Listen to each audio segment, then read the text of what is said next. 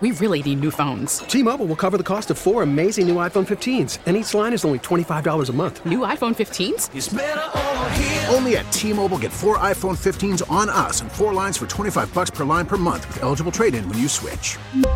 Minimum of 4 lines for $25 per line per month with autopay discount using debit or bank account. $5 more per line without autopay, plus taxes and fees. Phone fee at 24 monthly bill credits for well-qualified customers. Contact us before canceling account to continue bill credits or credit stop and balance on required finance agreement due. $35 per line connection charge applies. See T-Mobile.com. We get it. Attention spans just aren't what they used to be. Heads in social media and eyes on Netflix. But what do people do with their ears?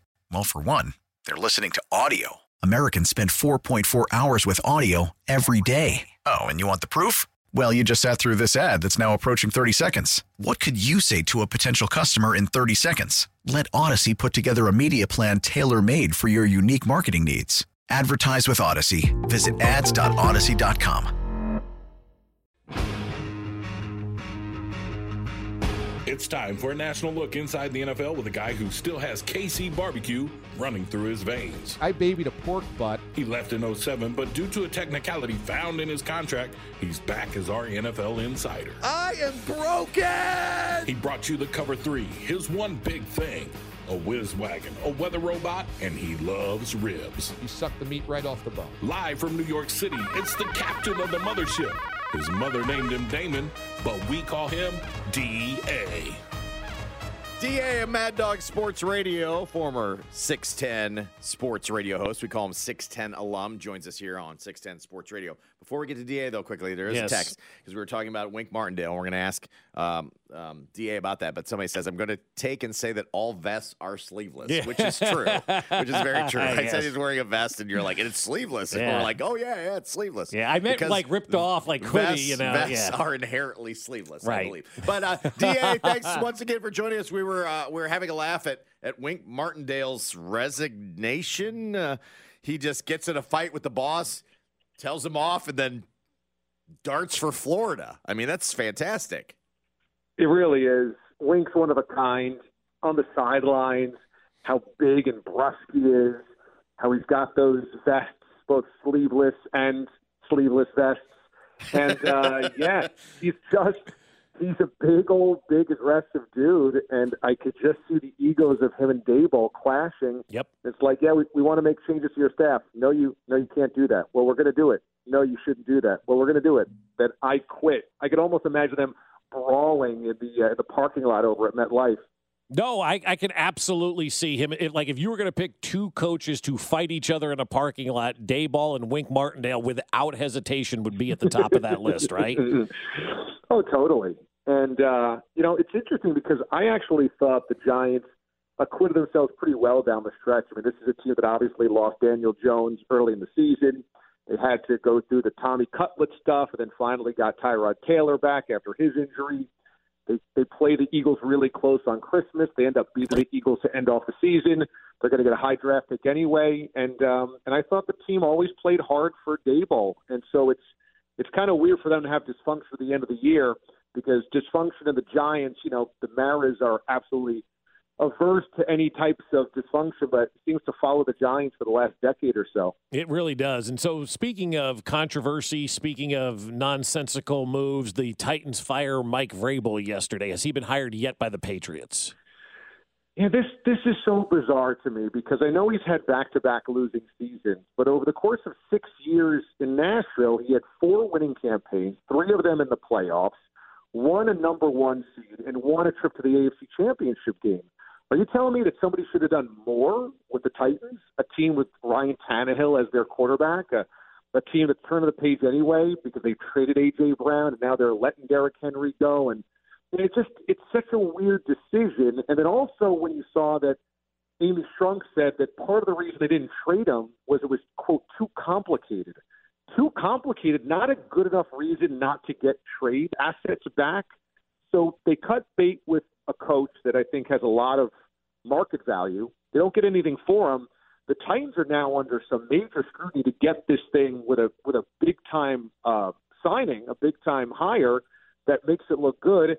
And then, it opens up the door for the Patriots to have kind of the next guy slide right in there. So I didn't like this decision at all by the Titans. No, I didn't either. I think it's a terrible decision, especially, DA, how I feel about coaches in this league. I think the pool is very, very shallow. I don't think there's many good NFL head coaches out there. Vrabel was one of those really good NFL head I'd follow coaches. him anywhere. And you're going to take a step back as Tennessee. Who are you going to hire that's better than Mike Vrabel?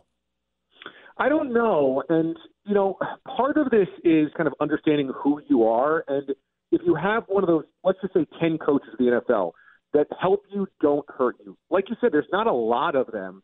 If they do go through one or two campaigns that are losing or what have you, disappointing, it's not enough reason to rip it up and start over again. And I think we've seen the Steelers are the perfect example of this. It's not like every year Tomlin is going to the Super Bowl, but because he's more often a positive than a negative, you kind of see through some of the lean times. And so that you see on the other side, at least it's not the debacle that so many others are saying today. Imagine Mike Vrabel in Atlanta. Now, you're going to potentially put him in a division that's imminently winnable with all those offensive parts. You give him a decent offensive coordinator. That's a massive upgrade over Arthur Smith and the best coach in the division right there. For the Titans to say goodbye to a guy like that is just, again, unless they have something huge lined up, I think this is a massive mistake. I've always been in the camp of you don't want to be the guy that follows the guy, but is Belichick still the guy? And would it be okay if they just move to Vrabel at this point? I mean, you're not following the legend anymore. You're following a team that needs a rebuild. You're right. He comes into a 4-win team, but I do think the lore of Belichick is pretty weighty. And I don't know if Vrabel wants that because, remember, he's not a Belichick disciple. He played for the Patriots. Mm-hmm. He's never coached under Belichick for the Patriots. And you have to be able to navigate not only, the lore of what you're coming into, but also the Kraft situation, which is going to change. Jonathan Kraft is going to take over the day-to-day operations from Robert at some point in the next, let's say, 3 to 4 years. And everybody seems to love working for Robert. But I, used to work in Boston, and I had heard many times over that people always were worried about what the transition was going to look like. That working for Jonathan was going to be way different. So Vrabel would know those ins and outs. He would know that dynamic, and I'm not sure, what that looks like on the inside. We had Charlie Weiss on the show this morning, and I said, what do you think is happening right now? He goes, this is not amicable. If there's a parting of the ways, this is not amicable, and that Bill is negotiating right now whatever is going to be. And I think the point there is that whatever has happened between Bill and Robert Kraft has probably deteriorated quite a bit, and now it's become contentious. And so while Vrabel could slide in there, it might be also walking into kind of a smoldering fire right now. So for Vrabel, like I said, look at the Falcons' job. That's way less pressure. And that's one of a couple that probably are a lot less pressure than whatever the Patriots is going to look like. So, DA, you're saying that you believe Belichick is then going to be out in New England. I was listening to WEEI, our sister station, a lot this week, and they mentioned kind of the same thing about that relationship between Kraft and Belichick isn't great like everybody seemingly thinks it is. Do you think it is definitely done? I mean, as the days go on, I'm going, boy, are they going to make a move with Belichick? I think that this has become really sticky because Robert Kraft wants to move on. I think he has felt like it has stagnated and now started to descend. I think after that Germany game, the reports were absolutely accurate that he was embarrassed. But I think because Tom left and won a Super Bowl, he is very sensitive to being the owner that let Tom Brady walk in free agency and fired Bill Belichick. And that's why I thought Weiss's comments today kind of connected the dots, in that Bill knows, as manipulative as he knows that Robert Kraft has to be the guy that, quote, fires him because his contract, he still has another year. So Bill is pushing the cards on the table. That's why after the season on Monday, Bill, for the first time ever, talked about his contract. Bill actually said that, hey, if he wasn't the final say in personnel anymore, that might be okay. I think Bill knows he can force Kraft to be the bad guy here, and he's going to play that card because the relationship has deteriorated. And I think that's what's holding this thing up. Kraft wants it to be mutual, everybody's happy, we're going to move on. And Bill's not playing that game, and it's stuck everything right now. and it's so perfectly Patriots.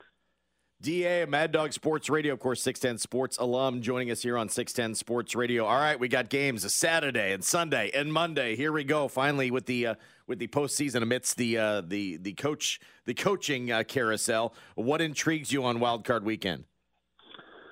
Well, the weather does for the first part. You guys know in Kansas City, frigid cold temperatures, perhaps some snow.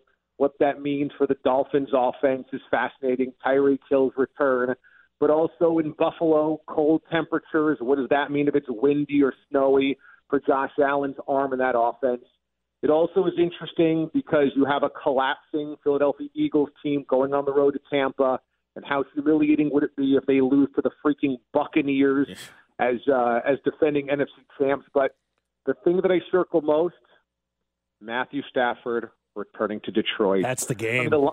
The Lions have had this magical, awesome season, first division championship in 30 years, first home playoff game since the early 90s. And how do you celebrate? You have beloved Matthew Stafford coming in, now you have to beat him. And Stafford's playing his best football in years right now. Could you imagine how cruel the twist is if the Lions have all of this success and it ends at the hands of their former quarterback? Oh, it's glorious. It's just too much to bear. So it's like, I use the term cruel because I think it's the perfect way to describe this year's playoffs. If the Niners can't get to the Super Bowl, after this year, if the Cowboys fall short yet again, if the Ravens can't win a Super Bowl, if the Lions can't win a playoff game, if the Bills can't win a couple of games, like all of these ways that teams would end their seasons are cruel because the hopes are so high. And the Lions losing their first game at home to Stafford has to be the cruelest fate of them all. So what do you think is there's no pressure on the Chiefs? Everybody else has got it, right? What do you think is the biggest thing that the Chiefs have to other than dropping the football, obviously, from a Miami perspective, what does Kansas City do to win this football game? I think the Chiefs have to have some rhythm on offense. I mean, like you said, forget even just dropping the football, catching the football. They've been so disjointed that disjointedness is going to allow teams to feel and literally still be in it when maybe they shouldn't. And for the Dolphins, they want to create big plays, obviously. They want Tyreek Hill and Jalen Waddle to create big plays. But if this is a 13-6 game, even if they haven't created the big play, it allows the Dolphins time to figure it out. I think the Chiefs is putting together some drives in the first half, whether you get 3 or 7 out of it, creating rhythm, just understanding that, it's not 3 and out. It's not giving the football right back to the Dolphins. It's not allowing the Dolphins to kind of hang around within 3, 6, 7 points is really important here because the Dolphins can wilt, and they don't have Bradley Chubb. They don't have Jalen Phillips. And this is a team that you should be able to get a 2-score lead on and then kind of sit on because the weather's not going to be good. But I feel like if they let the Dolphins stay within a score, that one big play continues to loom large over the whole game. And I think you take that away if you can just kind of string together some drives with some rhythm. Enjoy Coach Week. Enjoy Wild Card Week, and we'll talk to you next week. Okay, thanks, guys. I'm hanging out with my vest right now. Yeah, sleeveless vest. Always sleeveless vest. Those are the best kind of vests. DA, Mad Dog Sports Radio, of course, 610 Sports alum, joining us here on 610 Sports Radio. T-Mobile has invested billions to light up America's largest 5G network, from big cities to small towns, including right here in yours. And great coverage is just the beginning. Right now, families and small businesses can save up to 20% versus AT&T and Verizon when they switch. Visit your local T-Mobile store today.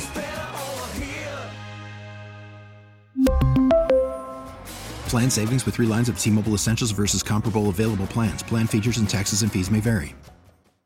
Baseball is back, and so is MLB.tv. Watch every out-of-market regular season game on your favorite streaming devices, anywhere, anytime, all season long. Follow the action live or on demand. Track 4 games at once with multi-view mode and catch up with in-game highlights.